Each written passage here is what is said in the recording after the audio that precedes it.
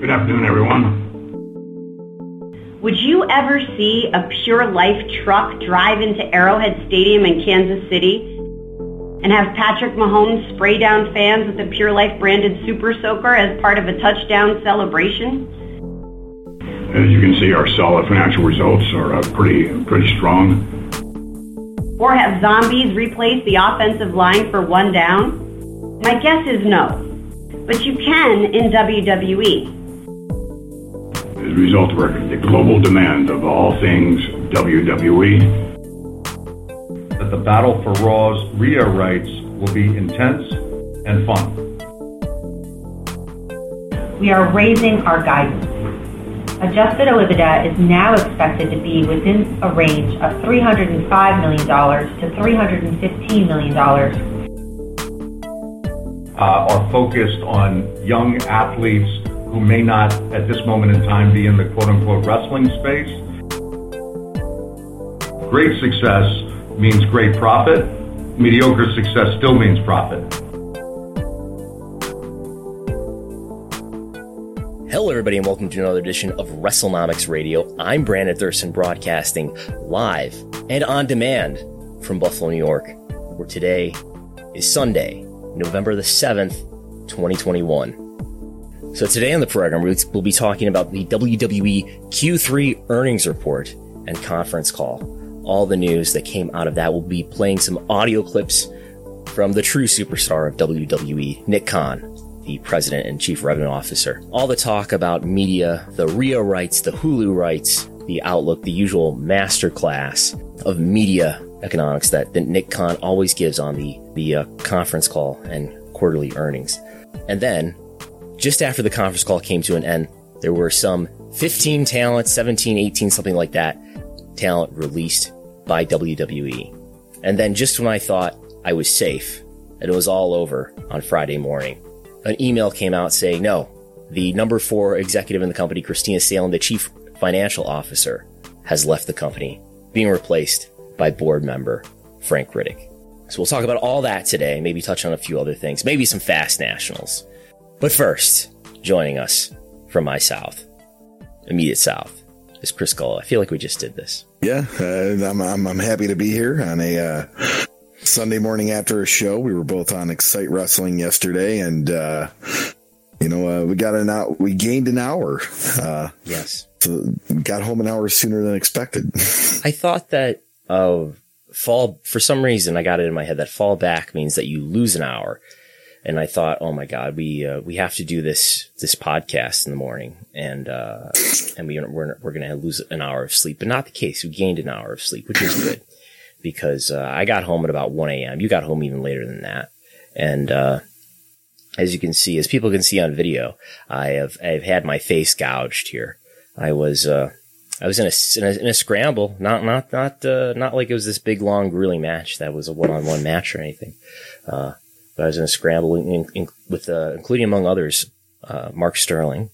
Yeah, it was overall it was a fun show, sold out crowd. They were hanging from the rafters there in the X, which is in the Oakdale Mall in Johnson City, right outside of Binghamton. People were hanging from the rafters in the mall outlet. People were lined up at the Cinnabon, going around the block. It was tremendous business. So this is our first ever episode for the Post Wrestling Network, a huge deal for WrestleNomics. If you're listening to this podcast on the WrestleNomics feed, you know that this podcast will continue to exist and be uploaded and be available for you on the WrestleNomics podcast feed. But we will now also be having this podcast on the Post Wrestling feed, along with all of Post Wrestling's podcasts, including their post Raw show and their post pay-per-view shows. And things like the long and winding Royal Road with W.H. Park, and things of that nature. So we're very excited about that. I just did a talk with John Pollock for Post Wrestling on Friday. We did that. That's on their podcast feed and on YouTube. We'll go into some more depth though today. But yes, we are very excited, as people may or may not have seen the live announcement and press release that was disclosed on the most recent post-Raw show with John and Way. The international landmark agreement has been completed, and this is the result. They get us. Strategic partnership. And you too. Yeah.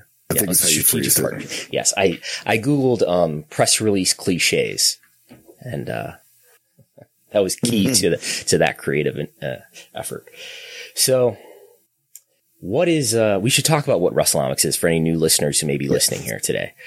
What is WrestleNomics? And why does WrestleNomics matter? Why does it matter? Do ratings matter, Chris Gullo? They do. No, people in my Twitter tell me ratings don't matter. What about streaming? Nobody has cable anymore. What about streaming though? Sometimes I just watch the clips on YouTube though. Why do we care? Why do we care about ratings? Here's the thing, Brandon. It all matters, but we care about ratings because TV rights deals are huge money. Oh, okay. But why they get money for being on TV? Yeah. They, the networks pay them money to present them a program weekly. But in all the wrestling history documentaries that I've seen, they're always talking about butts and seats and selling tickets and maybe even T-shirts and stuff. That's what the wrestling business is all about. It's all about drawing tickets, right? The live event ticket sales are just a fraction of what TV rights deals can bring to a wrestling company or sports entertainment company, media company, Marvel company. Entity, whatever you might be. Very good. You got to be asleep. Yes. You've learned well here. No, the wrestling business. A quick introductory lecture on the wrestling business. The wrestling business has really been turned on its head. This is what George Barrios, the former CFO of WWE, taught me. Not directly, but through his many conference appearances. This is a wrestling business that used to be majorly a ticketing business and also a pay-per-view business. And, if you watch some old wrestling from the territory days where they're recording their TV show in a studio, it's a very low expense production, right? It's in a studio in front of maybe 100 people. It's in a small area, right? The expense is pretty low. And to have that TV show be on the air, the wrestling company might even be paying the networks something to be there. It's essentially an infomercial to promote the events that they were promoting on the program by shooting angles and things like that. So you would not necessarily see the big matches on TV. You would see the big matches if you paid for a ticket and you attended the house show. Pay-per-view came in and changed that a bit and made it a little bit more of a media business. And when we say media, I think it's just sort of a highfalutin way to say video. If you just think about it that way, that's a effective way to think about it. Wrestling has become a media business. It's become a video business, whether that's live. It's majorly a live video, live media business. That's what's by far the most valuable piece. But anyway, over time, especially, I would have to look back at the financial records that we have disclosed from WWE, but shortly after the Attitude Era or so, the TV business becomes more and more lucrative for them. They're getting more and more money from being on TV. And now we're at the point today where WWE, which is the company that we know the most about because they're a publicly traded company and they disclose some information every quarter, which we're going to talk about today. And now, just in the US, not to mention the rest of the world, they're getting $4 and $5 million for Raw and SmackDown, respectively, every time those programs are on the air, which is far more than they make for selling tickets at live events, even now, in this semi-post-pandemic era. And it's a lot more than they make on their other area consumer products, which you could kind of think about as merchandise, but it's licensing in a lot of other categories too. So there's that. It's that sort of the habits and the tendencies of wrestling are built up to be TV promotes pay-per-view or house show. And the economics of that have really shifted. So it doesn't work that way, but all the habits and tendencies and the structure of the U.S. wrestling business in terms of what the audience expects and how the creative is normally structured, all of that is sort of discombobulated by this, but whatever bookers are adjusting. And I guess that's why we see certain things in like AEW where they do their sort of peak Dynamite episodes, whether it's like Winter is Coming or Blood and Guts, where it makes more sense now to have these sort of peak weekly TV episodes. WWE not quite doing that as much, but maybe that's something they'll do in the future, or who knows. But yeah, the business has really changed in terms of where the money comes from.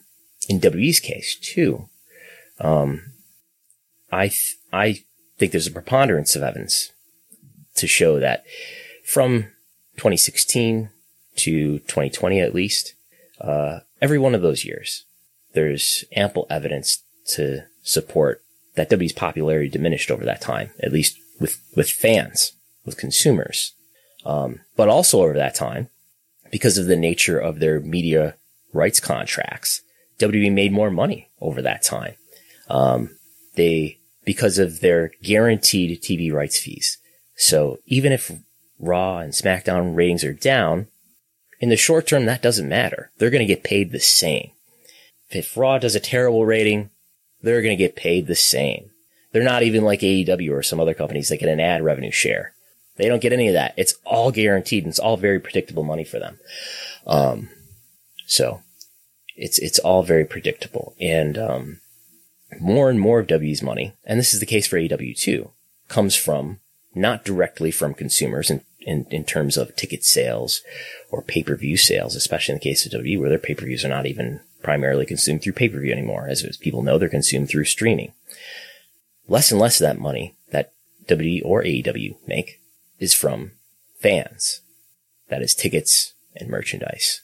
And AEW does get money directly from consumers in terms of pay-per-view sales, because they're still more so in the pay-per-view business. But more and more, the majority already, vast majority, I would say, maybe like, I think for AEW, I would guess around 80%. For WWE, maybe some similar percentage comes from business partners, comes from TV companies like NBC Universal, which is the parent company of USA, Fox, which airs SmackDown, WWE's various TV broadcasters around the world, including Sony in India, including BT Sport in the United Kingdom. In AEW's case, that's Turner/Warner Media, which of course is the parent company of TNT and TBS. And AEW's TV partner in the UK, ITV. Are there others that are obvious that I'm leaving out? The Kingdom of Saudi Arabia, giving WWE $50 million every time WWE goes to the Kingdom of Saudi Arabia. So it's very much a business partner driven business, and the immediate effects of whether or not your product is popular are, I think, are quite delayed, because of that, this sort of delayed effect from the money doesn't come directly from consumers. It comes from business partners. And one reason why business partners have become so important, at least on the TV side, is that, I think what's happened is wrestling companies, wrestling programs are now being, you could say, more appropriately valued relative to their popularity, because there is cord cutting happening, and because the cable bundle is on the decline. Cable subscriptions and satellite TV subscriptions are on the decline. Even though they are on the decline, these businesses are still very profitable. And this is something that TV networks, satellite networks need to work out in terms of how are they going to survive as a business in the decades to come, when this business, which is still quite profitable, is declining. And one thing that they're doing to respond to that is they're holding on tighter to their most popular programs. And guess who's among the most popular programs on TV? Even though, yes, their TV ratings are down tremendously from prior eras, wrestling, including WWE and including AEW, are some of the most popular programs, especially within the 18 to 49 demographic on all of U.S. television. And I imagine that's similar in other geographies as well. I would just add that, I'm actually glad you brought up that last point. What people don't realize, and I think the common wrestling fan that may not really know WrestleNomics or understand it or go on Twitter or whatever, just thinks, oh, well, those ratings they did in the Attitude Era, they must have made their most money. It was a completely different landscape then. And, WWE, AEW, especially those two, being a live product that you have to pretty much watch live to know what happens, or it's all going to be over the internet, is extremely beneficial to TV companies and networks to get that, because we live in the world of Netflix and Hulu and Amazon Prime, where some people don't have to like be at their couch at Tuesday at 9:00 to watch a scripted series. They're like, oh, I'll watch it tomorrow during lunch at work or whatever it may be, because that's something there's not going to be a lot. You can wait on that, but you can't really wait on a live sports program or live wrestling program. Live is very important. Yeah, it makes it so beneficial, and I just don't think people kind of realize that. Yeah, those Attitude Era ratings were great, but WWE was not the top most popular stuff, even with those ratings. We lived in the world of Friends and Seinfeld and South Park and so much more. Mm-hmm.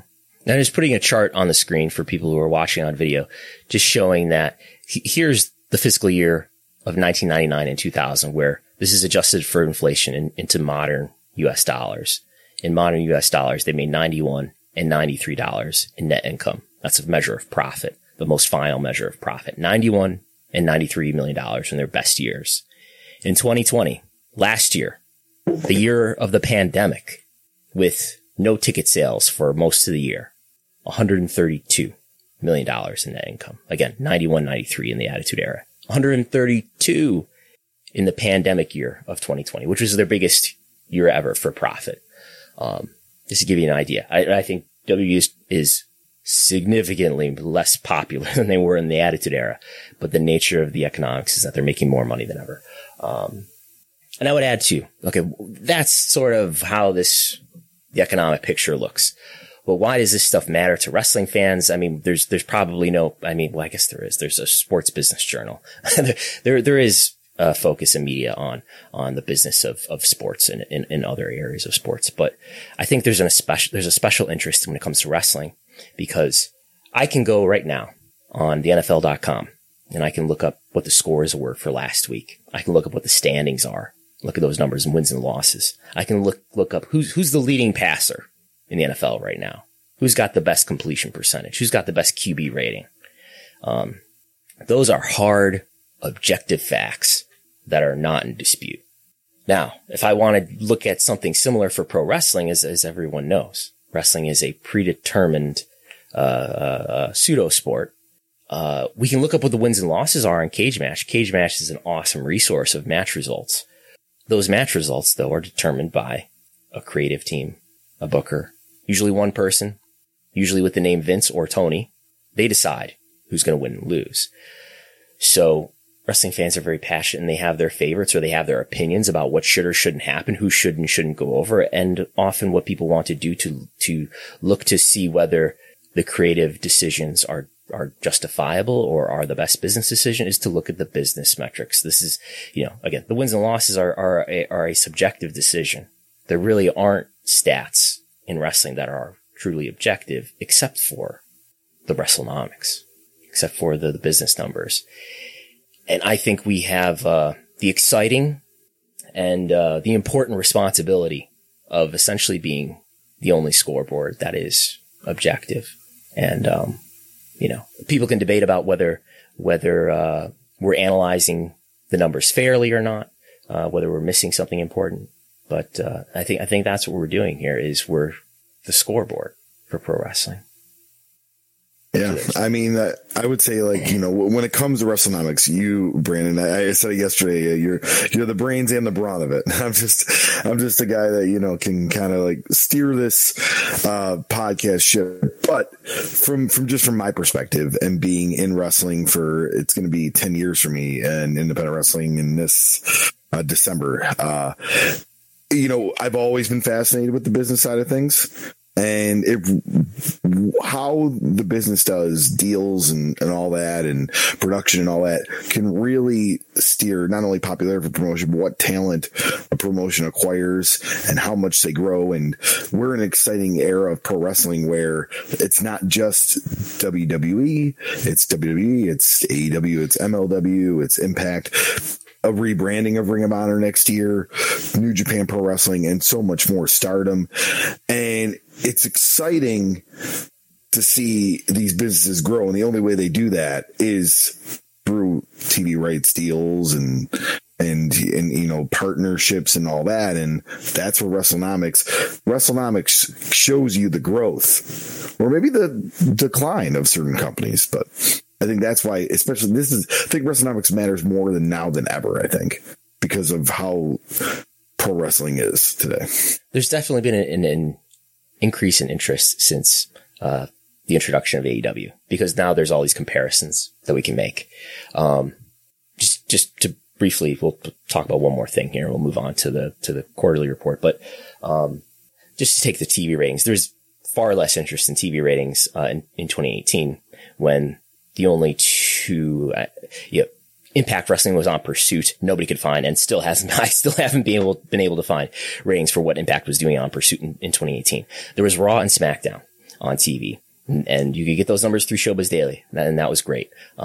Maybe there was Lucha Underground, but, those two programs were out there, and you could compare those programs to each other, to themselves, and if you did enough work and you looked in enough places, you might have been able to find the trends of TV overall to compare how Raw and SmackDown were declining versus the rate of TV overall. But now, since the fall of 2019, we have had at least 4 TV programs, and really 5 if you include Impact, that have all been on national TV at the same time. And we can compare the trends of those programs against each other. And I think it's been especially interesting, this is my opinion, in a time where we've had, until recently at least, an NXT that was not headed creatively by Vince McMahon, and an AEW that's definitely not headed creatively by Vince McMahon, and comparing how those shows are performing, whether they're declining or a lot or a little or on the increase in the ratings, compared to Raw and SmackDown. So that's been very interesting to see. And I guess we could touch on this too.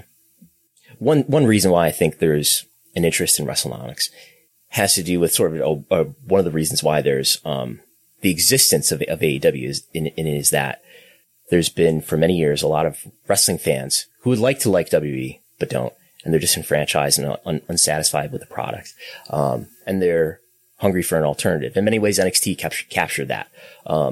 In many ways, AEW is capturing that, and I think there's a lot of fans. You don't have to agree with this sentiment, but there's a lot of fans who are eager to see when is there going to be a consequence for WWE being the way that it is creatively.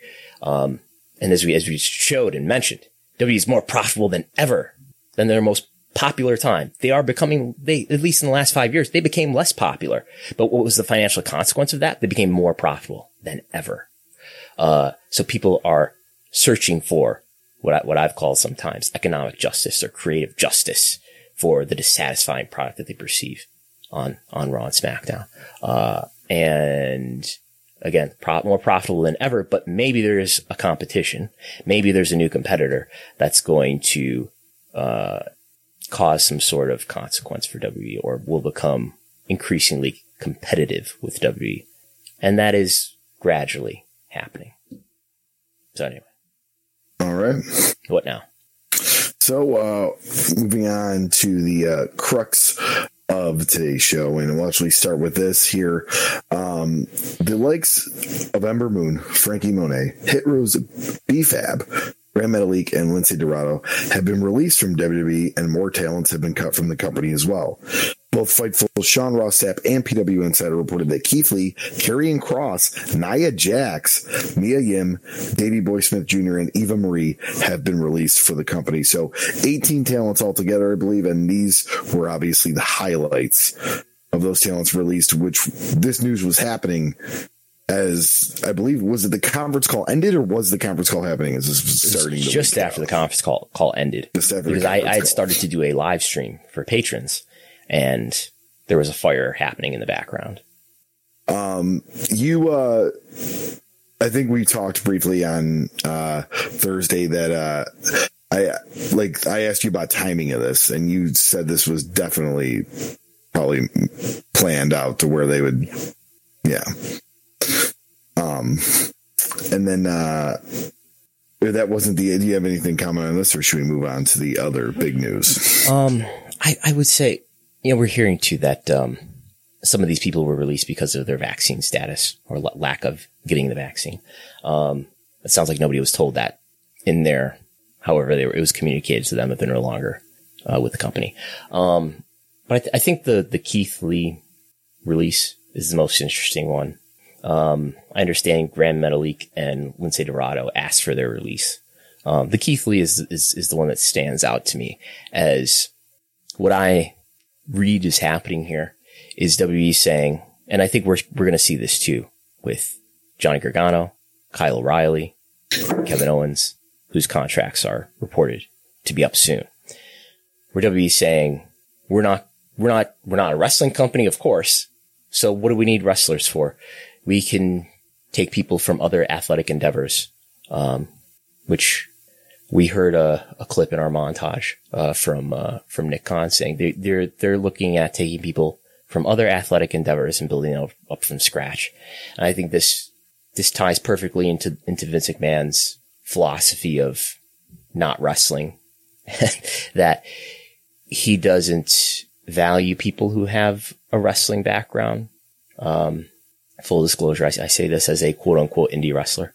But he doesn't seem to value people who have an indie background or a non-WWE wrestling background. I think he wants to be able to take full credit of anyone's development. The notion that someone would be perceived to have been developed by anyone other than him, maybe including Paul Levesque, is a turnoff to him. So he wants full credit. So, hey, if we can just pull people up from scratch here, that's better. Perhaps more importantly, or at least more economically, we don't want to create more of a bidding war for talent and run up the price of talent. That's not good for our business.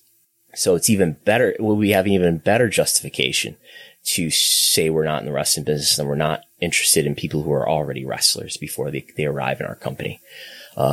So let's not compete for people like Keith Lee and Johnny Gargano and Kyle O'Reilly and Kevin Owens and Adam Cole, and Bryan Danielson and CM Punk. You want these quote unquote wrestlers, AEW? Here, go ahead, have them. We're not interested in wrestlers. We're interested in performers who we can turn into superstars, and they just have to have certain ingredients. That's how I think they're thinking about it. I think too, one thing we've noticed that WWE has done over the last few years is integrated breaking news and all this happened from other media outlets other than WWE.com. So it's like ESPN reports and Sports Illustrated reports and Fox Sports reports that blah, blah. And when they go out and get somebody like Gable Stevenson, that's going to make all those sports websites. Not necessarily would make websites if they go on the indies right now and sign like the hottest indie talent. Yeah, sure, it's going to be on PW Insider and Fightful, but you acquire a former NFL player, a weightlifter, an Olympic athlete. There's going to be more media coverage, and you know they absolutely love that. Synergy of all the media companies, you know. Yeah, I think Vince, he likes positive mainstream media attention. He wants to transcend the wrestling business. But yeah, you think about this historically. If we apply this philosophy backwards in history, and we can quibble about whether that's appropriate or not, but it seems if you apply this philosophy to WWE's entire history, you would be missing out on Hulk Hogan. You would be missing out on Macho Man Randy Savage. You would be missing out on Bret Hart, on Steve Austin. You probably still get The Rock under this filter, because he did not have a wrestling background before he came to WWE. You would not be missing out on Kurt Angle or Brock Lesnar. They seem to fit this profile. But you would be missing out on at least two of the biggest stars, arguably the two biggest stars that you've ever had in your company. John Cena too. I mean, he was a wrestler before he got signed. Yeah, I think he's a borderline case. Yeah. Yeah. Yeah. True. You probably still get Batista, right? Yeah. Yeah. You can still get Randy Orton. You still get Roman Reigns. You don't get Triple H? I suppose not. But he's got a wrong-headed philosophy of wrestling anyway. He actually descended into valuing indie wrestlers. So anyway. So there's that. Anything more we should add to that? Not too much. Where just like there's so much more talent out there than ever, and we'll probably touch on that a little bit later on in the show. Sure. Moving on to more big departure news. Christina Salen has departed the company as chief financial officer. She's going to be succeeded by Frank A. Riddick III, who has been named the new CFO and chief administrative officer. If that name sounds familiar, that's because Riddick served as a member of WWE's board of directors for over a decade, and he was the interim CFO in 2020 before Christina Salen took over. Yes. He was in the interregnum between the George Barrios and Michelle Wilson era. They were dismissed as co-presidents in January 2020, right before the pandemic. And he served as the interim CFO until August 2020, when the Nick Khan and Christina Salen era began. He was just pulled off the board of directors. He's been an independent member of the board of directors. And if you don't know, the board of directors have a number of people on it who are also executives with the company, including Stephanie McMahon, Paul Levesque. Vince, of course, is the chairman. But then it also has, Nick Khan is also a member of the board of directors. But then it also has independent members who are, they work full time in other jobs, or they just, I think like Frank Riddick just seem to be like retired former executives of major companies. I don't know about major companies, but he was a former CEO of some sort of company. I don't know off the top of my head, but, yes. So I quickly read, go ahead. Oh, no, I was just going to say about Christina Salen, the point I want to make. You brought up something in the Q3 Patreon podcast that we did, that she seemed to only spend about a year at a company. And then Here we go. The next day after we do that, it like lined up with what you saw on LinkedIn.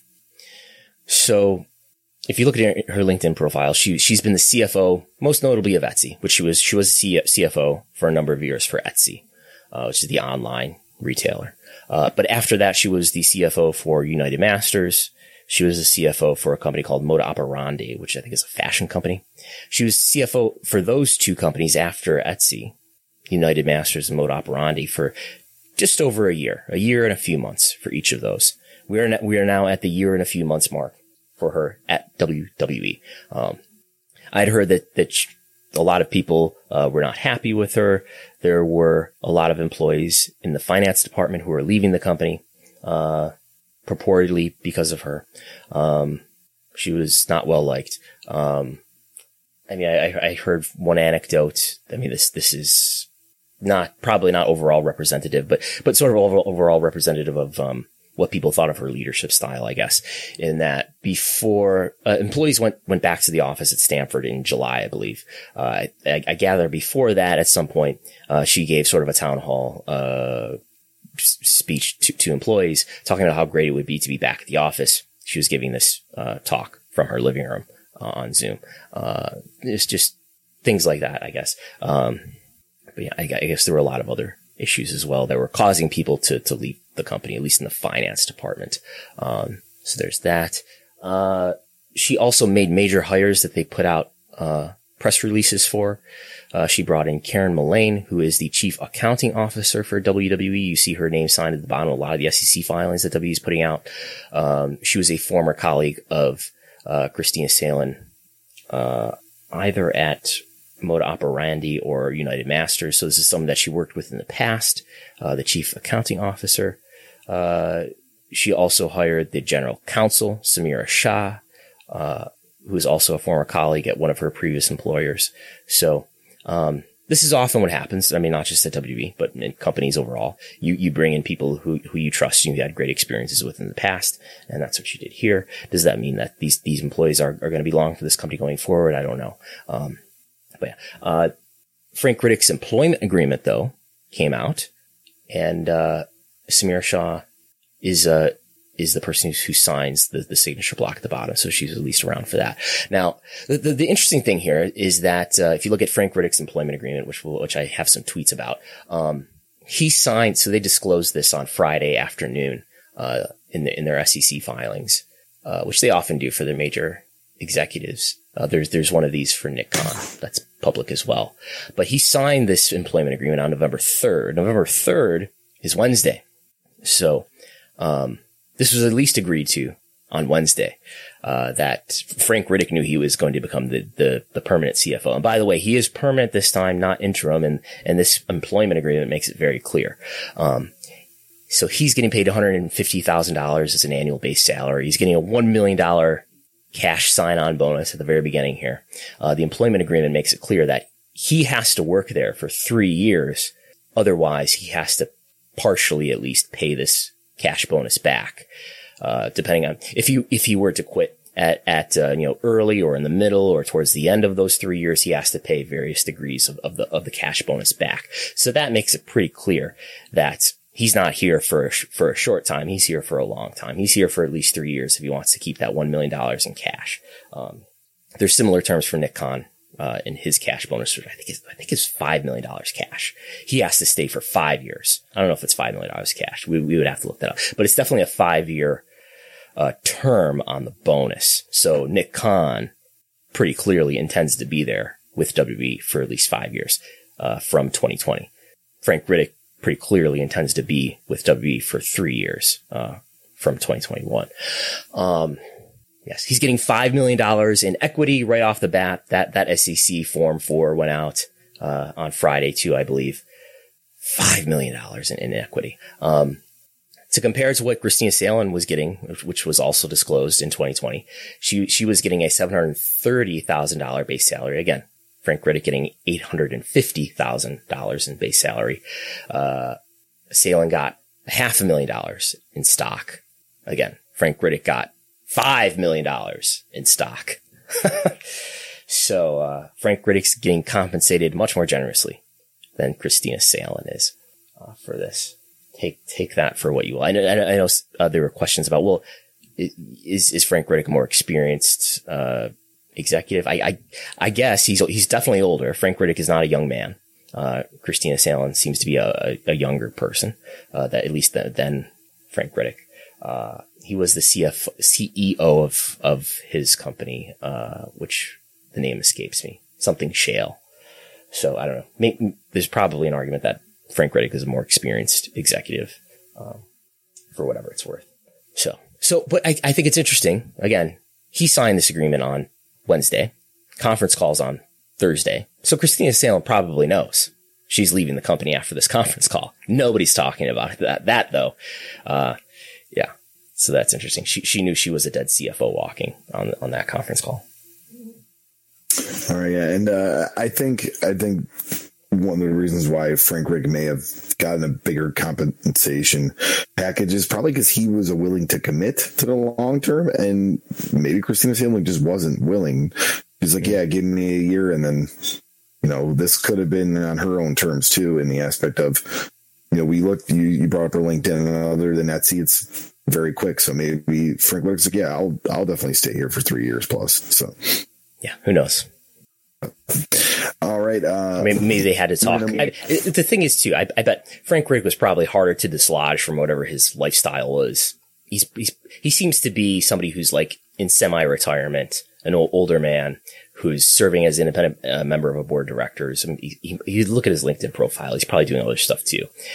But to get him to come back to being a full-time executive was probably required more leverage, would be my guess. Whereas somebody like Christina Salen is very eager to continue to build her career just because she's a bit younger. But yeah.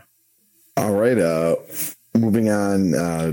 This is actually from John Pollock at Post Wrestling, our strategic partner. All these news bits, many of these news bits yes. are powered by the power of Post Wrestling's news updates, which we appreciate, courtesy of them. On the same day that the company announced its latest cuts, WWE announced its third quarter earnings while upgrading its guidance projections.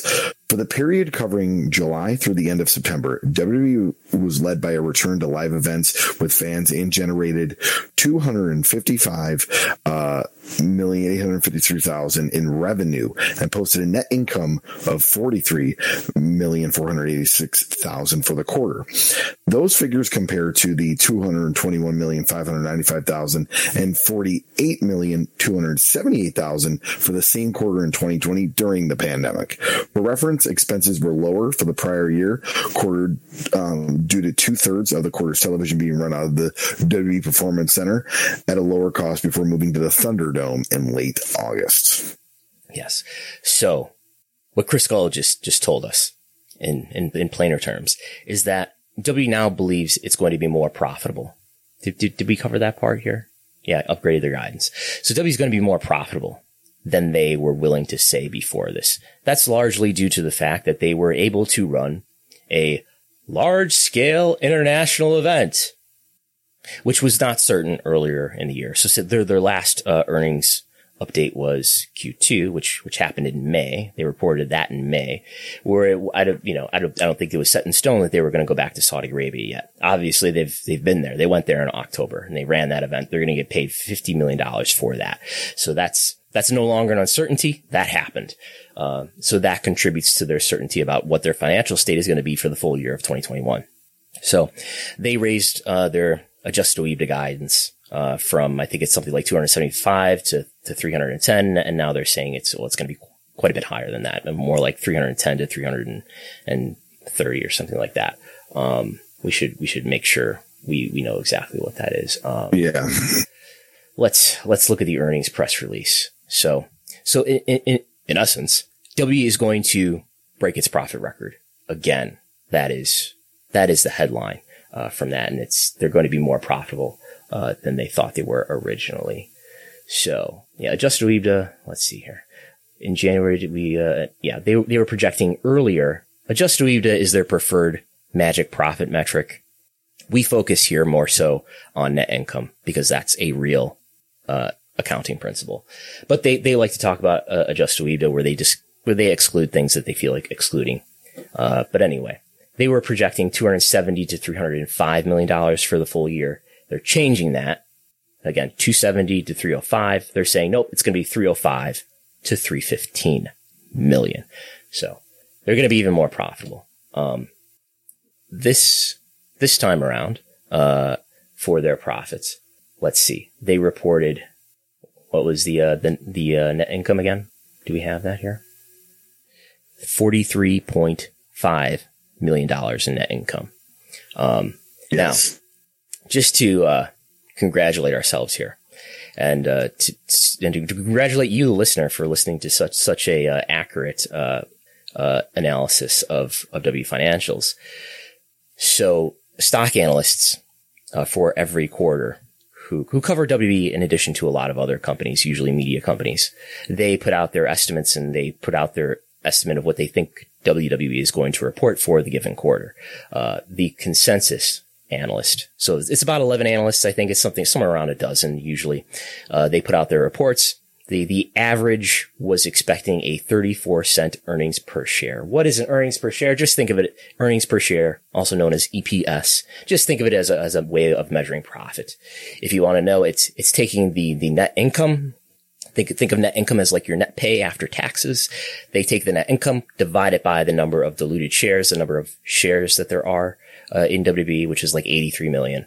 Take the net income, divide it by all the shares, we get an earnings per share. Anyway, the average analyst expected 34 cents.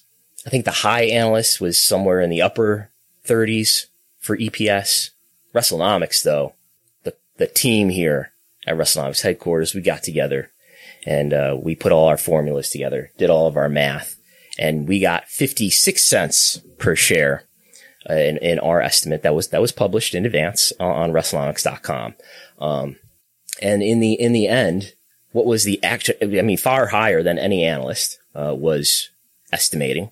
And in the end, the EPS, if we go to the trending schedules on corporate.wwe.com and we look here, the EPS for this quarter was 52 cents. Again, the average analyst expecting 34 cents, WrestleNomics expecting 56. So we were quite a bit more accurate. A little high, but quite a bit more accurate than the stock analysts. Many of whom I will point out have Harvard MBAs.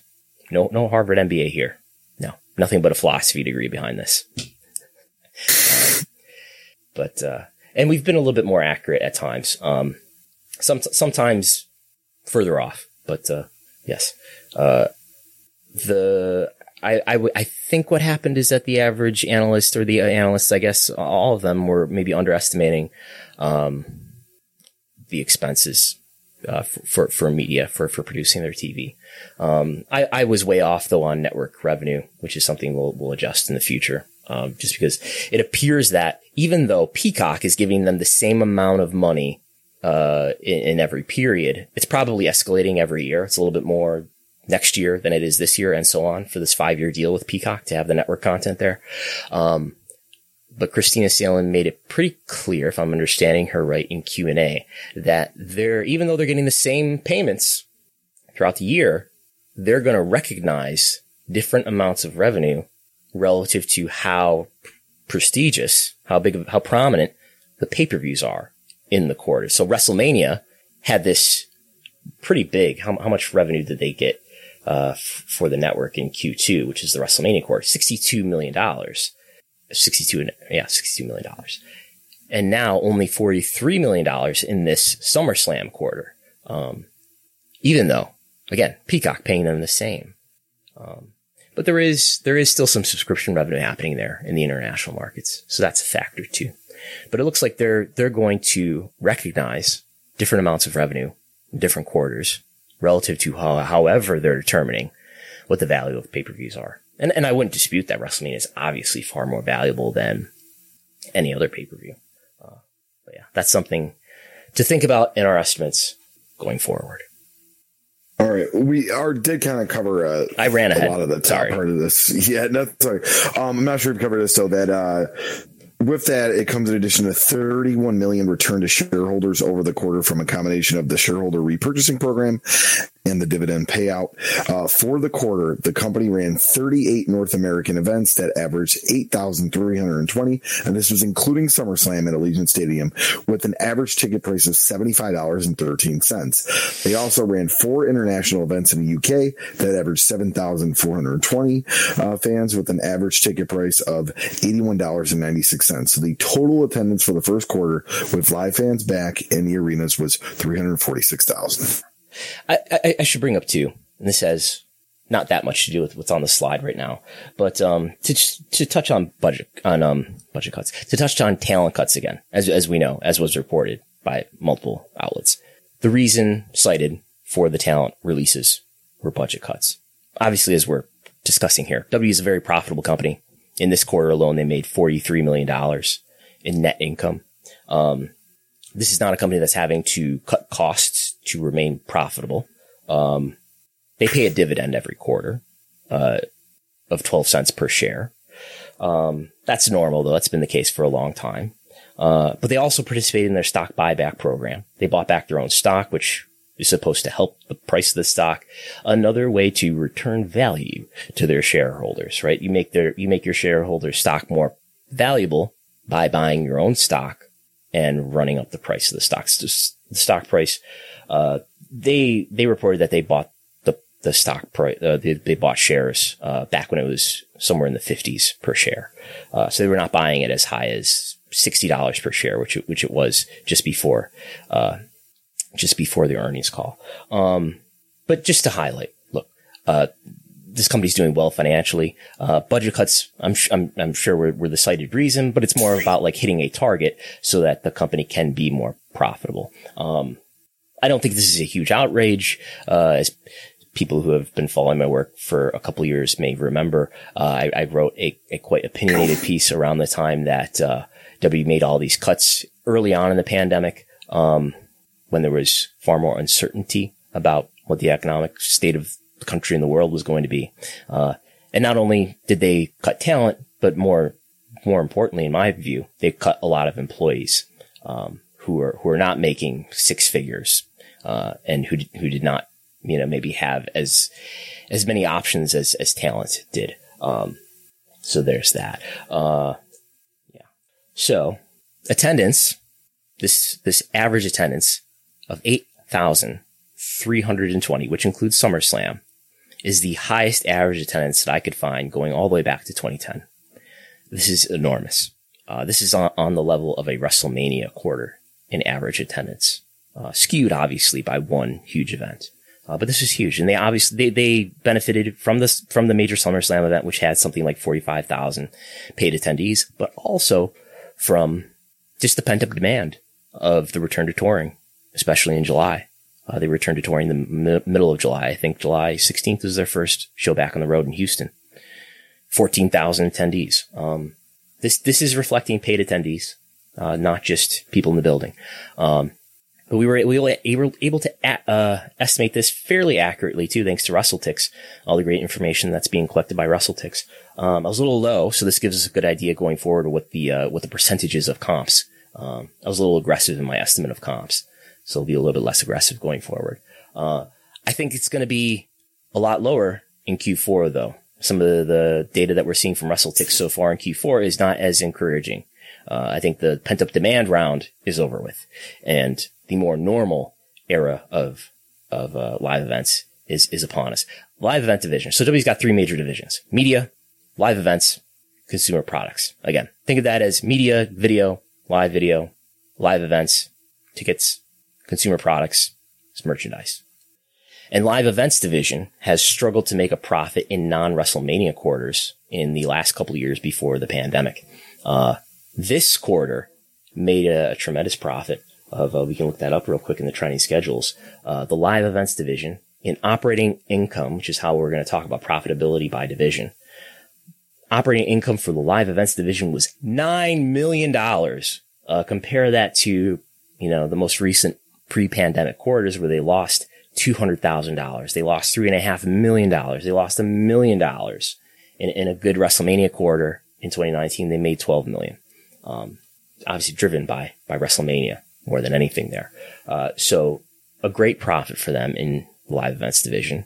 I see WWE struggling to make a profit in this division, in Q4, even though they're going to have, these holiday tour events, which usually do well.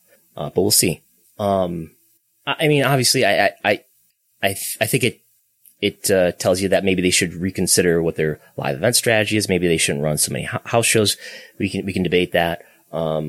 But this is not like a crisis that this division struggles to profit. Maybe it's just a loss leader. You have to run live events if you're a wrestling company. You have to run TV in front of thousands of people. Otherwise, your ratings are going to suffer, as we learned in the pandemic.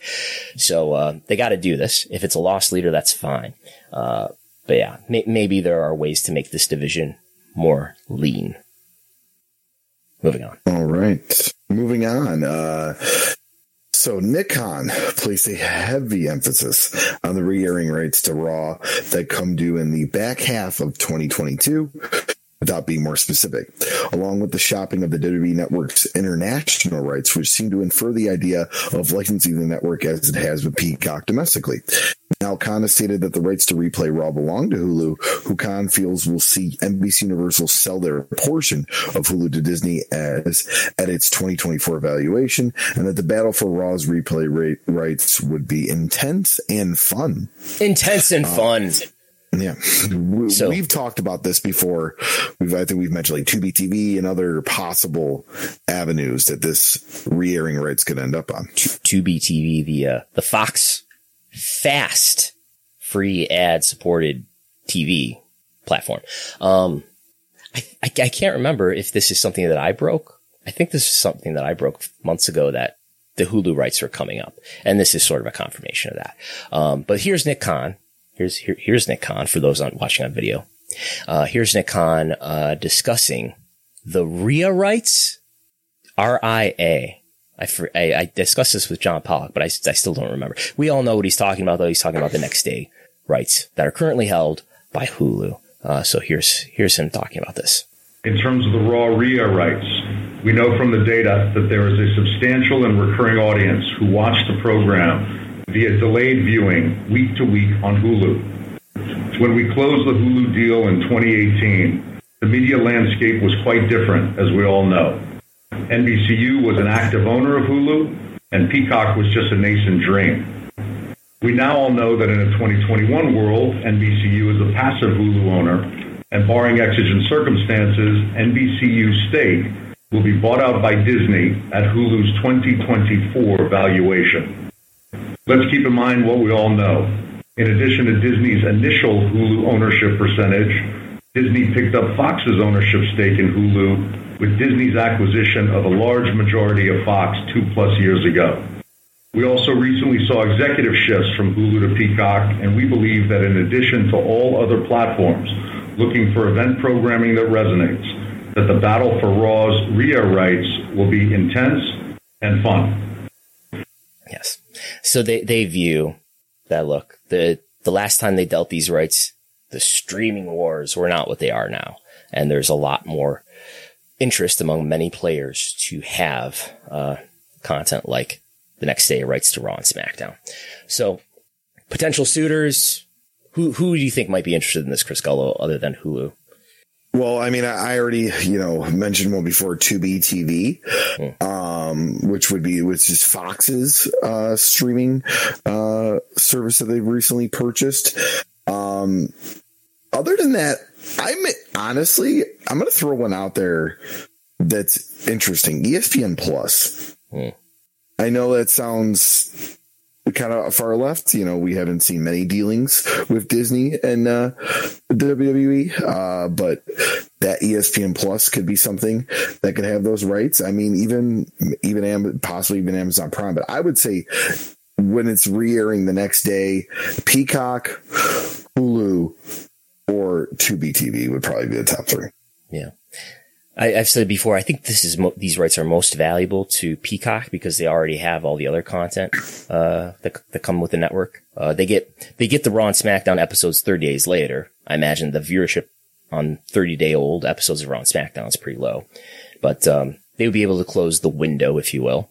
So I think it's most valuable to them, but I could see many streaming platforms having interest. Does WWE have heat with ESPN? There was a report, at least from Dave Meltzer, and the Wrestling Observer, that when the Peacock deal was made, this did not sit well with ESPN, who had reportedly been very interested in the network streaming rights. And that deal obviously didn't happen. So yeah, I imagine we'll get a nice increase in this. I don't have a great sense of what this deal is worth currently. Somewhere in the ballpark of $10 million per year, maybe quite a bit less than that. I imagine they'll get a nice increase. This is small compared to their live, just to put this in context. Someone is texting me saying Roku might be interested as well. Roku, of course, currently holds some rights to the library of New Japan. Well, they have the money to bid for that, though. I mean, I don't know how big Roku really actually is, but no, Roku's a tremendous company. Look up the market value of Roku. Okay, I'm just saying, looking to see what they have currently on Roku TV compared to these other streaming services. Mm-hmm. The term of this I want to think about too. He's saying this. What did he say here exactly? The back half of 2022. They come due in the back half of 2022. I guess that means that's when they expire. So we'll get a deal made well in advance of the back half of 2022. So maybe this is something that gets done fairly soon. But anyway, I would think you want the new term to end when the live rights end, because maybe you want to make a deal. You want to have flexibility with that deal when you're dealing live rights. Maybe you want to make a deal with somebody where they get the live rights, and maybe you want to play around with how you're dealing them or somebody else the next day rights. So no idea, but I would just guess that WWE wants this next deal to be expiring around September 2024, which is when their live TV rights expire for Raw and SmackDown. Do you have information to share with us, Chris Gullo? No? No, I don't. Oh, you talking about the Roku value? Google market capital Roku. I got it. Yeah. Well, all right. So I'll do market capital. I had market value of Roku pulled up. But yeah, market capital. First off, just the closing stock price on Friday was $278 $62 per share. But that crashed a little bit. Their revenue for 2020 was $1.78 billion. And the third quarter ending in September, they did $679 million, almost $680 million. What's their market cap, though? That's the value of all their shares combined. Here's I have macrotrends.net pulling this up here. Google market cap Roku. I got it 37.18 billion. Yes. So yeah. So what's WE's market cap roughly? What are you looking for? What's WE's market cap roughly? I'm quizzing you. This is an open book test. I'm googling it. So WE market capital. All right, there we go. Market capital again is just the value of all the shares combined. 4.64 billion. So I don't know. Who knows what their budget is like? But yeah, maybe they would have some interest in that. So let's see. Also, someone is also texting me. The person who was involved in bringing New Japan to Roku used to work for WWE Network. I think maybe it's that Melody Han. I think that's the name that comes to mind related to that. But anyway, we have another clip here to play from Nick Khan, where this is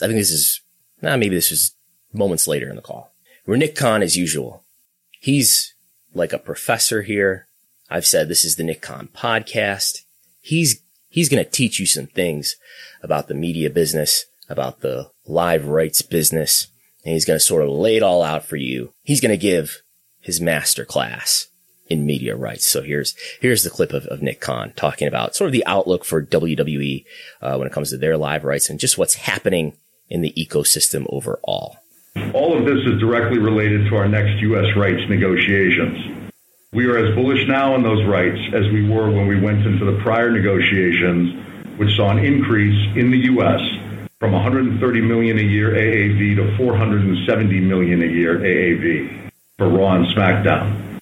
We have previously discussed numerous deals that demonstrate the continued rise in the value of live.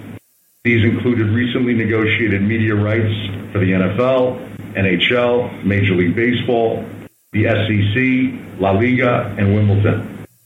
Media rights that are coming up for renewal are also drawing interest from new buyers, which is expected to further the trend of meaningful increases for those rights.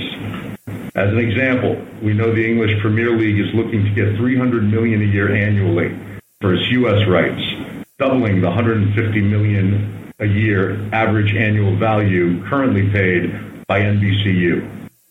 That bidding process is expected to be highly competitive, due in large part to the combination of traditional buyers and new buyers, like Amazon, ESPN Plus, and Peacock.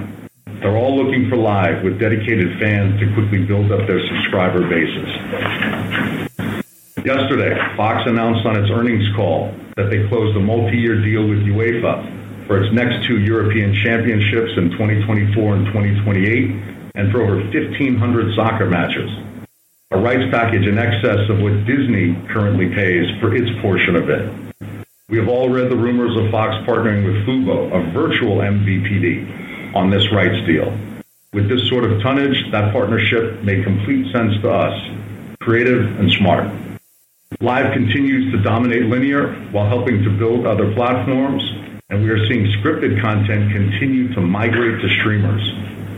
Both Apple TV and Amazon have been considered frontrunners for the NFL Sunday Ticket package. Ted Sarandos has publicly expressed that Netflix would rather buy than rent sports properties. He seemed to be referring to Formula One, coming off of the success of their Drive to Survive program. So there's Nick Khan talking about who are all these players who are potentially bidding for live sports rights, and what are the properties that are coming up.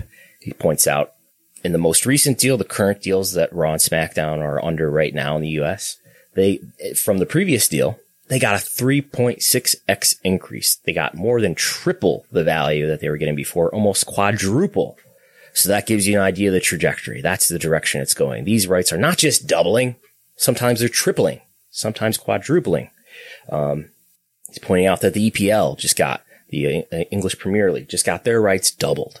And the big speculation that people who own these live properties are excited about is the notion that Amazon might get interested. They are among the richest companies in the world. ESPN Plus, the Disney-owned company, might have interest in WWE. They certainly have interest in sports. And Peacock. He talks about how Fox and Fubo are partnering together. I think he was talking about UEFA there. And I think as a sports business journal has reported, I think this is from Nick Khan's friend John Orand, Apple and Amazon supposedly have interest in Sunday Ticket.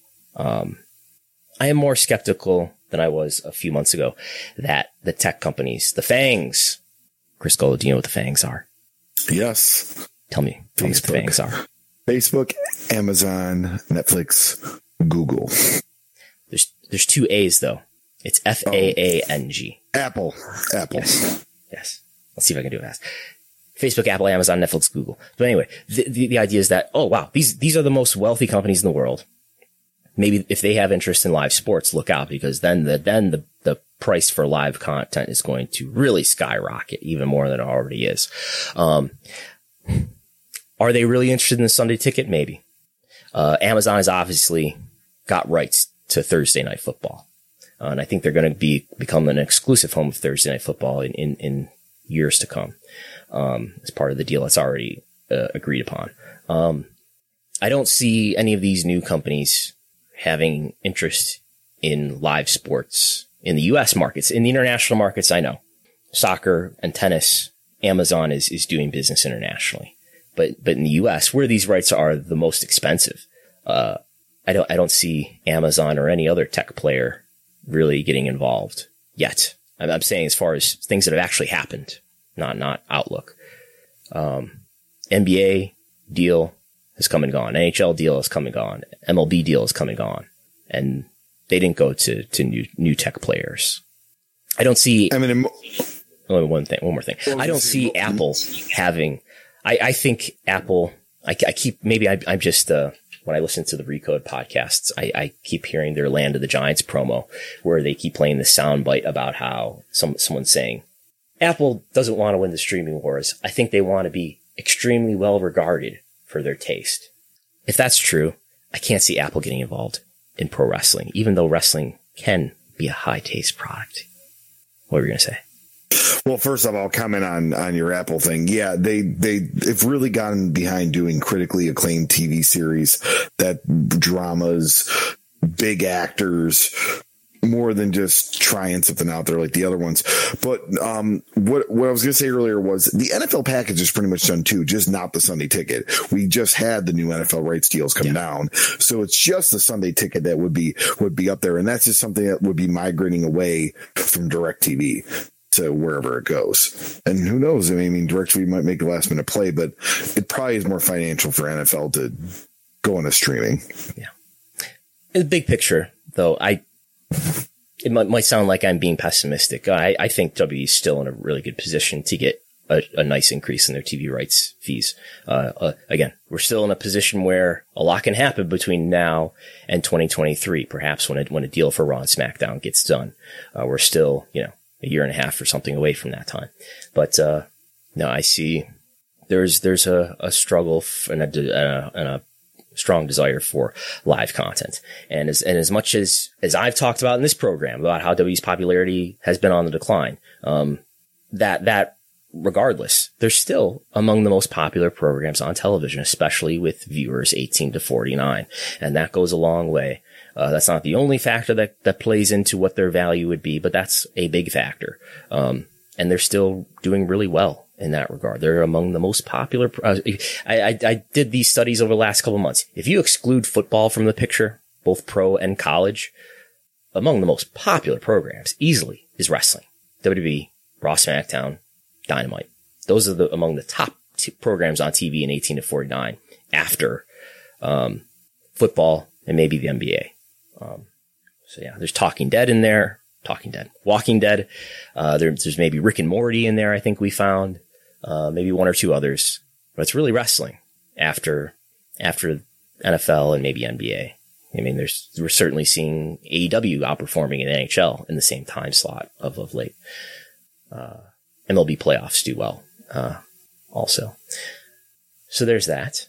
We have one more Nick Khan clip to play. Do you have something else? Yes. No. I was going to lead into the NXT Nick Khan clip with you. Go ahead. Lead into it. Tee it up. What I was just going to say is obviously something that has happened with, pretty much would say it was the end of the third quarter, or did it start right in the beginning? NXT 2.0 happened in, I believe, September 14th or 7th. So very much towards the end of Q3, but in Q3. Yeah. So this would be the first, conference call of the quarterly endings with the NXT 2.0 rebranding. Mm-hmm. And here's what Nick Khan had to say about that. Yeah, and then I wanted to focus on NXT a little. This is Brandon Ross. Because you definitely made some changes over, I think, the last month or so. Wanted to see how you felt about the progress and whether you felt like you were achieving the goals of the revamp. We think it's all starting the way that we wanted it to start. So we wanted a younger, fresher, in-ring approach. We think we have it. You've already seen some talent from the new NXT elevated to the main roster. There's going to be more of that. Our recruiting efforts, which, we can go through at a later date, which are spearheaded by Paul Levesque and Bruce Pritchard and a number of other folks here, are focused on young athletes who may not at this moment in time be in the quote-unquote wrestling space. And we think all of those results will come to fruition in the right way, and that NXT will continue to build the way it's already building. There you go. I notice when I analyze things sometimes, I'm prone to talk about the medium more than the message sometimes. Before we talk about the content of what he just said, I think it's interesting how he's so careful to, whenever he's using the word wrestling, to talk about the quote unquote wrestling space, so-called indie wrestlers, because he knows the man is sitting right there listening, who does not believe in wrestling. I think Nick Khan is a very savvy servant for Vince. But anyway, everything's great at NXT. I mean, it's okay. I've been told, and there's been other reports that have supported the fact that NXT, their goal with this rebrand, among other things, is to attract a younger audience, 18 to 34. So, let's take a look for people watching on video. Here's a chart just showing the year-over-year trends. The green line, very much in the neighborhood of where they were last year at the same time last year. This is 18 to 49. So this is the key demo, right? I mean, it's not like it's collapsing. But NXT is definitely not having the benefit, in its viewership that AEW is having on Wednesday night. The big deal for Dynamite. Now there's a lot other factors, almost certainly that are helping Dynamite's viewership. Dynamite's viewership year over year is some 20%, maybe sometimes 30% up in certain comparisons. NXT's viewership is very comparable to where it was last year, despite NXT no longer having to go head to head with AEW Dynamite. They're on a different night. That signals to me that this show is just less important to people. Now, I think what drives a lot of the check-in viewership, a lot of the spikes in viewership for all of these wrestling programs is, did something big and newsworthy happen? And the people who are checking in and out are the younger viewers. The most stable audience are the viewers outside the demo, the vast majority of which are, guess what, 50 years old and older. And this is a TV show that's repackaging itself. We want to attract younger viewers, and this median viewer is not getting any younger. Early on in the rebrand, they did a median age viewer of 62, which was the highest that I've only been tracking this since May, the middle of May, but that's the highest I've ever seen. Until, to mention quickly, this past Thursday, when Impact, with its volatile small sample, scored a 63-year-old median viewer for Impact Wrestling on Access TV Thursday night. But anyway, NXT, median age linear TV viewer watching live in same day is in their late 50s, sometimes 60 years old. On one occasion, 62. Raw and SmackDown are in the late to mid 50s. AEW Dynamite is 50, sometimes late 40s. Rampage is a bit younger, in the late 40s more consistently. Maybe because it's later. So there you have it. Anything to add to that? I mean, not necessarily like, the NXT rebrand, I haven't been the biggest proponent of it. But clearly this is a vision of, who's in charge right now. So, yeah, it's Vince finally paying attention to his talent development in NXT. So we could talk about the nature of TV rights or media rights for a moment. Something I've been trying to think about, I've been meaning to talk about this on our podcast here for a few weeks. We just haven't gotten to it, and this is a good time to get to it. I think what you could say this, what we've been seeing, what we saw in the last completed round of TV rights for WWE, versus the round before that, was that the deal got more complex a bit. In the 2014 deal, Raw and SmackDown were just sold to NBC Universal, right? And Raw and SmackDown aired on the USA Network. SmackDown was on Sci-Fi, and then it was moved to USA Network, right? One distributor owned the Raw and SmackDown rights. They also, during that term, increased the value, to their credit. You criticize WWE for a lot of things. They've diminished their popularity over the years, but they did do something that was really good for their financial state, which was they did the brand split. As much as, I could say creatively, I don't like the idea of a brand split. I want there to be one funnel where there's one champion, etc.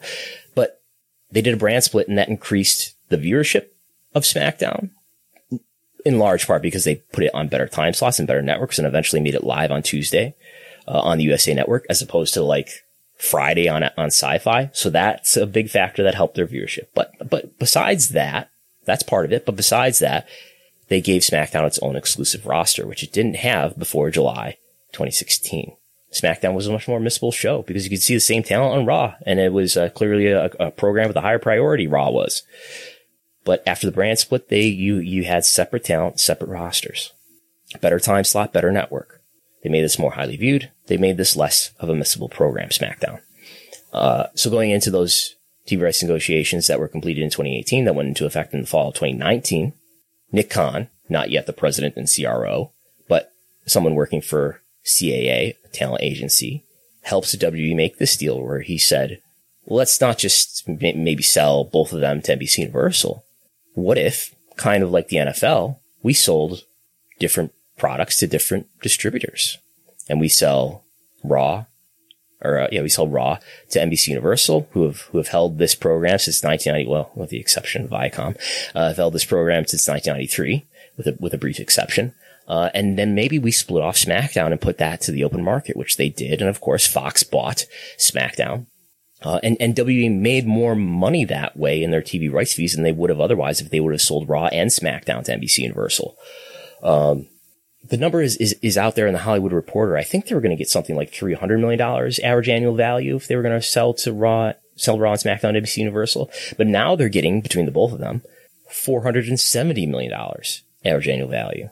So it's like if you buy something in bulk, you get it more cheaply for you. You get a better deal if you buy more of a product oftentimes, right? You buy it wholesale. But if you buy smaller quantities, you might have to pay more for that.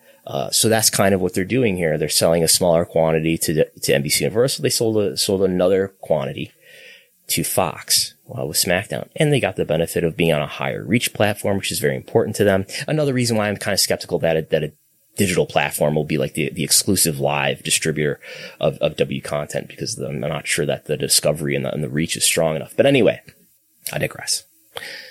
Maybe in the next round, the deals get even more complex. We're talking about next day Hulu rights here. As I said earlier, I think it's something that they may do, that they may make sure that whoever gets the Hulu rights, that deal expires September 2024, aligning it with the live rights so that they have all the flexibility they can get in terms of how they're going to deal the Raw and SmackDown rights. Maybe the live, maybe there's a live traditional component to this. Of course, there will be to some degree. Maybe there's some sort of digital live component to it too. Maybe Peacock gets live rights to certain episodes of Raw. I'm just fantasy booking here. Maybe, who knows if the SmackDown, whether or not SmackDown stays on Fox is the biggest question, right? NBC Universal is so involved with WWE. It's hard to see Raw leaving NBC Universal because they're involved with Peacock. They're involved with NXT. They're involved with Ms. and Mrs. But, yeah, it's maybe there's ESPN Plus would be interested in SmackDown. Maybe there's certain episodes that would air on the traditional platform, certain episodes that would air on the digital platform without making it too complex for the viewers to figure out. But that's something to think about in some way that WWE may drive higher rights fees in this upcoming round. WWE is almost the last major form of sports, if you would call it in that ESPN Plus doesn't have. They are now, we know about the deal, especially in the combat sports world. We know about the deal with UFC, but now they've been airing big boxing events on ESPN Plus as well. And we talk, they have rights to the NHL, they have partial rights to the NFL, partial rights to the NBA, partial rights to the MLB. It would be their last major, I think, and they have soccer rights too. So yeah, it would be their last major big thing. Yeah. And as we talk about this, for this complexity of the rights perhaps being the case for WWE, I think this applies just as much to AEW, whose deal is probably up around the same time, depending on the option, whether or not the option is picked up by Warner Media. And this is something that maybe AEW deals as well, some sort of live digital rights in some capacity. So that's something I'm thinking about. I just don't want to be sitting here talking about live traditional TV rights for months and months and months on end. And then all of a sudden, boom, we never saw that coming, that such and this, there's a Peacock component of this, Raw and SmackDown deal or something. So something to keep our eye on. Shall we fantasy book a bit more? Yes. I've been looking forward to this. You have been? Okay. Excuse me. I don't know how we should set this up. There's a number of angles to approach this with. As we talk about all these distributors, all these big media companies that may be players for wrestling rights, NBC Universal has their wrestling, Raw, NXT, Peacock, WWE Network. Warner Media has their wrestling, AEW. Sinclair is kind of a minor player here, but they kind of have their wrestling. Anthem, kind of a minor player, but they have their wrestling. ESPN doesn't have their wrestling, though, right? No. Viacom. No. Viacom used to be in the wrestling business when they had Raw on Spike and they had Heat on MTV. Viacom doesn't have their wrestling. They have their MMA. ESPN has their MMA, but they don't have the wrestling. And if wrestling is as popular as I say it is relative to other live content, live viewing anyway, maybe that's something that they would be interested in. Paul Levesque, if you're listening, this is your pep talk, man. It's time to play the game. It's time to play the game. You've been playing the game since 1995. It's been going pretty well until the last year or two. And Vince McMahon has refuted your vision of wrestling. He thinks you're a fool for embracing quote unquote indie wrestling and not hiring tall, muscly people like yourself. Come on. So I don't know what your flexibility is, contract wise, or, how willing you are to break the loyalty pact with the family. But I suggest that you check out, season 2, or maybe the last episode of season 2 of Succession. Check out what Kendall does there. I think there's a great opportunity, as we discussed in the previous episode. I discussed a bit with John Pollock. I think there's a great opportunity for Paul Levesque to, if he had the flexibility, if he had the legal ability to, this is not arguing that this is going to happen, but this is a real opportunity. I think if he had, some really wealthy financial backing, maybe somebody like Mark Cuban, who has not only wealth, but a great deal of skill and connections in the media and sports business. Seems like Mark Cuban would fit that bill. There was talk that Mark Cuban would maybe have some interest in New Japan at some point. That has not come to fruition.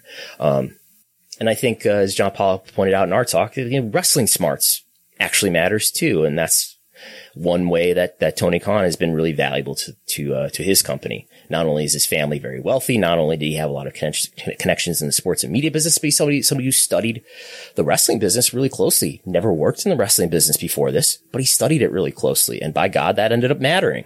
And I think, you can criticize Paul Levesque, but maybe he had some handcuffs on him to some degree, but he built a really successful brand, NXT, that in many that I'll tell you, you can listen to George Barrios and Vince McMahon's own public words about this, about how they're just giving happy talk, but how surprised they were that this brand NXT emerged as this really popular thing.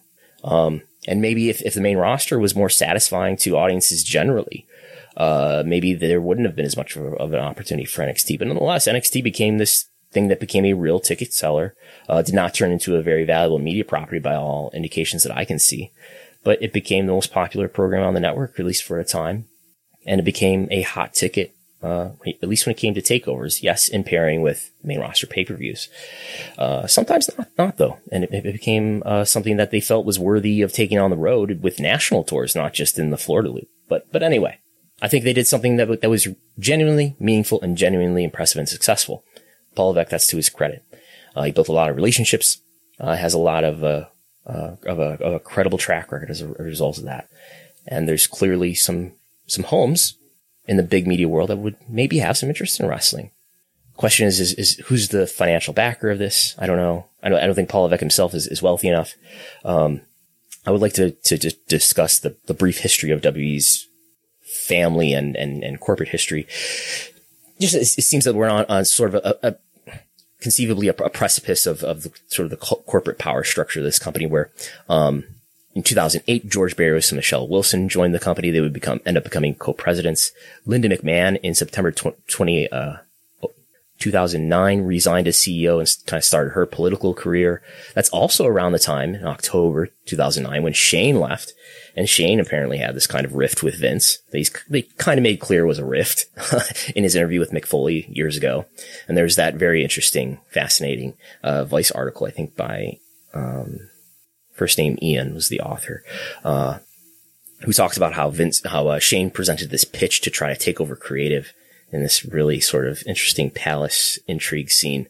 But anyway, Shane ended up leaving the company, tried to do other things in the business world that it's hard to tell how successful they've been. But Shane had a lot of capital, a lot of cash that he was able to get a hold of through liquidating WWE stock that was gifted to him by Vince and Linda. So to the tune of, I don't know, tens of millions of dollars without looking it up. I don't know that Paul Levesque has the required amount of wealth. I'm sure he's a very rich man, but I don't know that he has the required amount of wealth, or whether he wants to go through the familial pain that might result from going his own way. But yeah, and he had his title changed.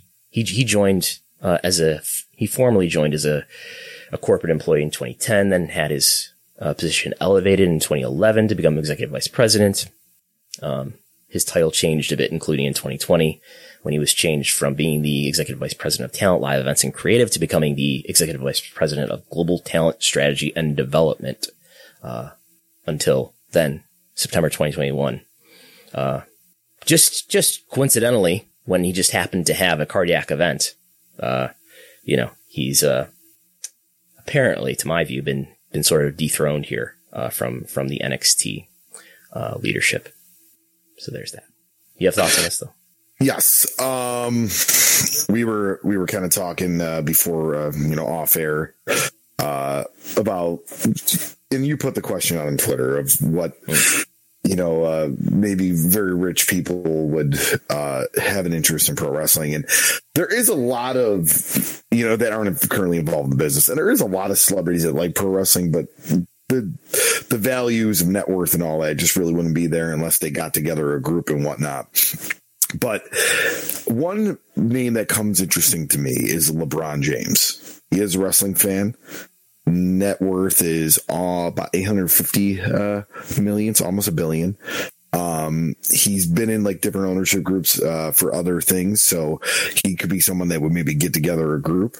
But to your point, I think if a third billionaire or just a third major wealth source does get involved, this is the best time to do it. The talent pool is huge out there.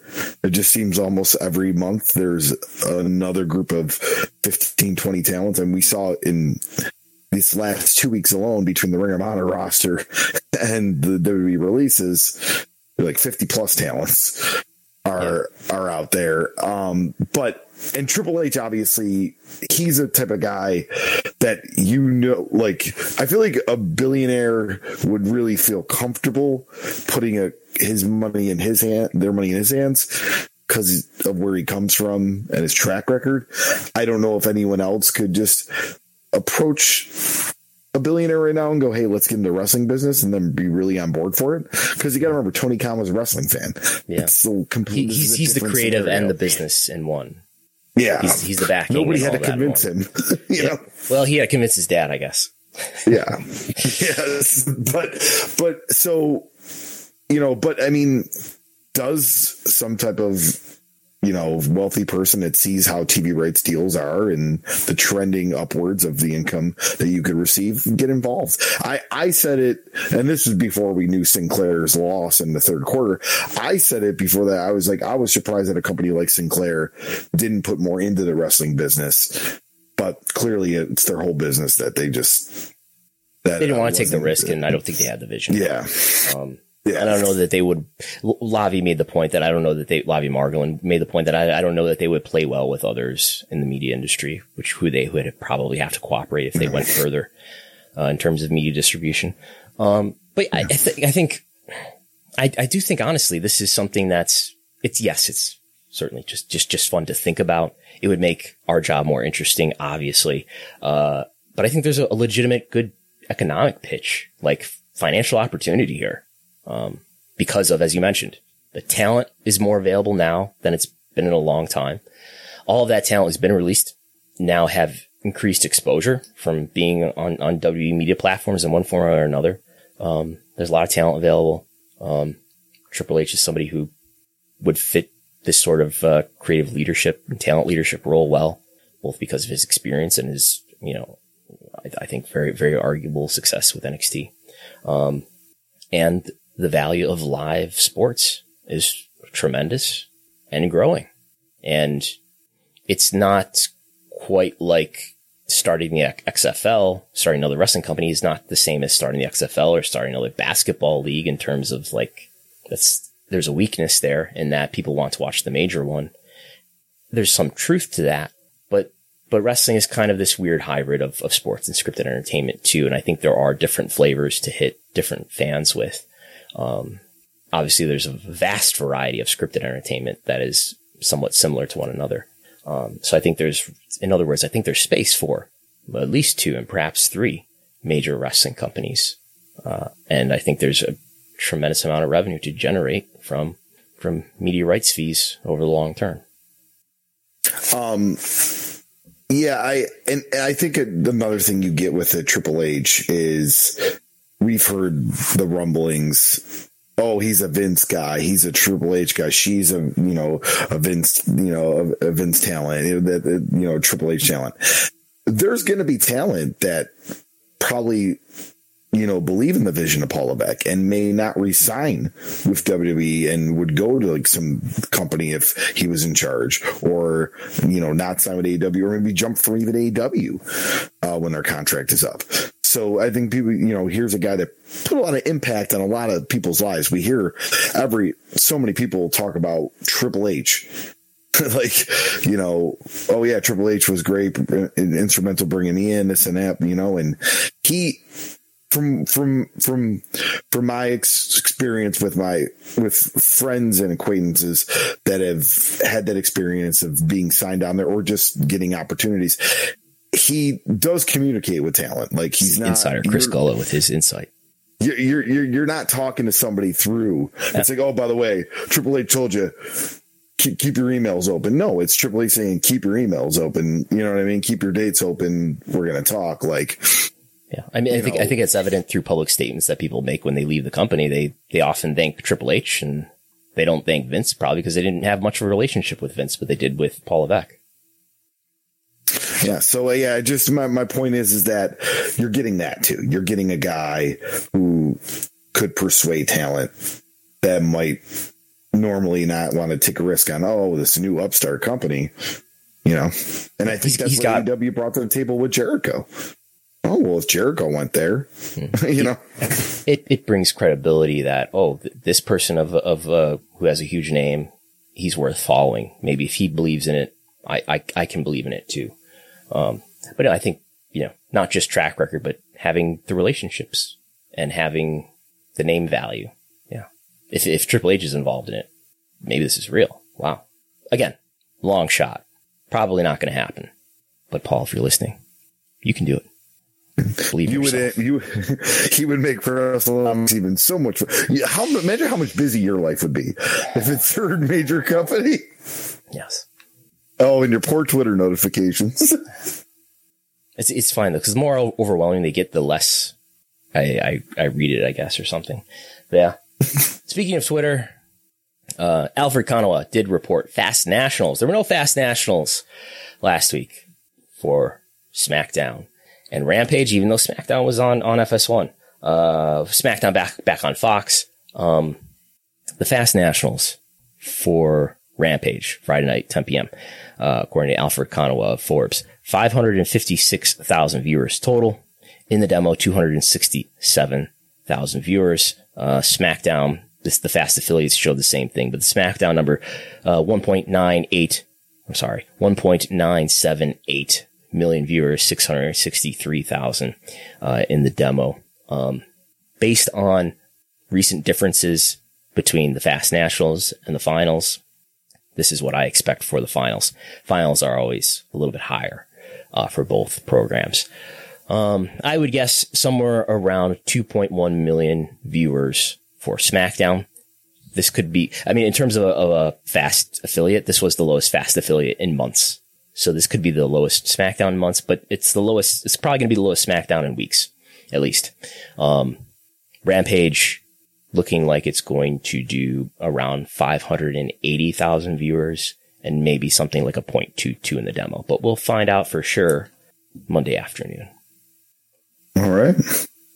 And with that, this super packed show is fading to a close. Am I going to do I will do a live TV ratings talk Thursday afternoon, 5:30 p.m. Eastern, live on the WrestleNomics YouTube channel, which you should subscribe to and press thumbs up on every video in there.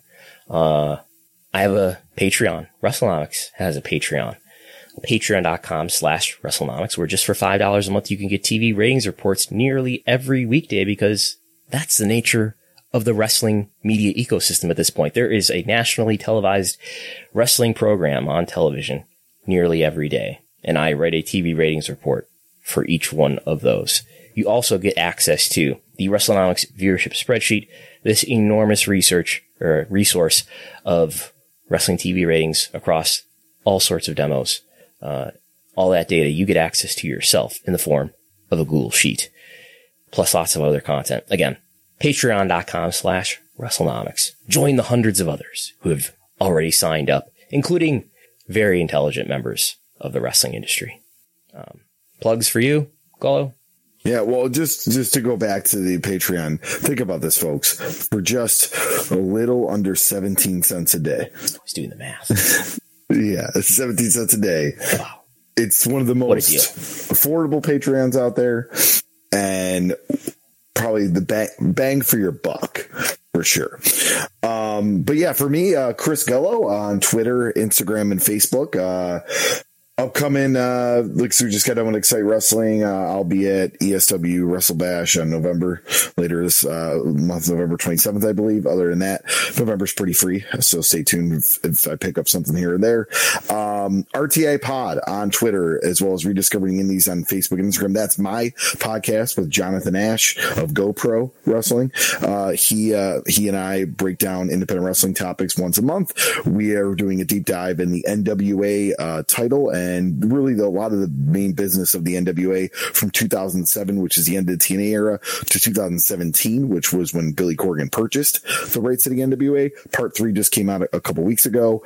Listen to that. It's very interesting. People talk about the Adam Pearce, Colt Cabana Best of 7 series a lot, but what people don't realize that was the match 7 was right when Bruce Tharpe took over, and neither of them were going to be NWA champion because Bruce Tharpe had a different vision.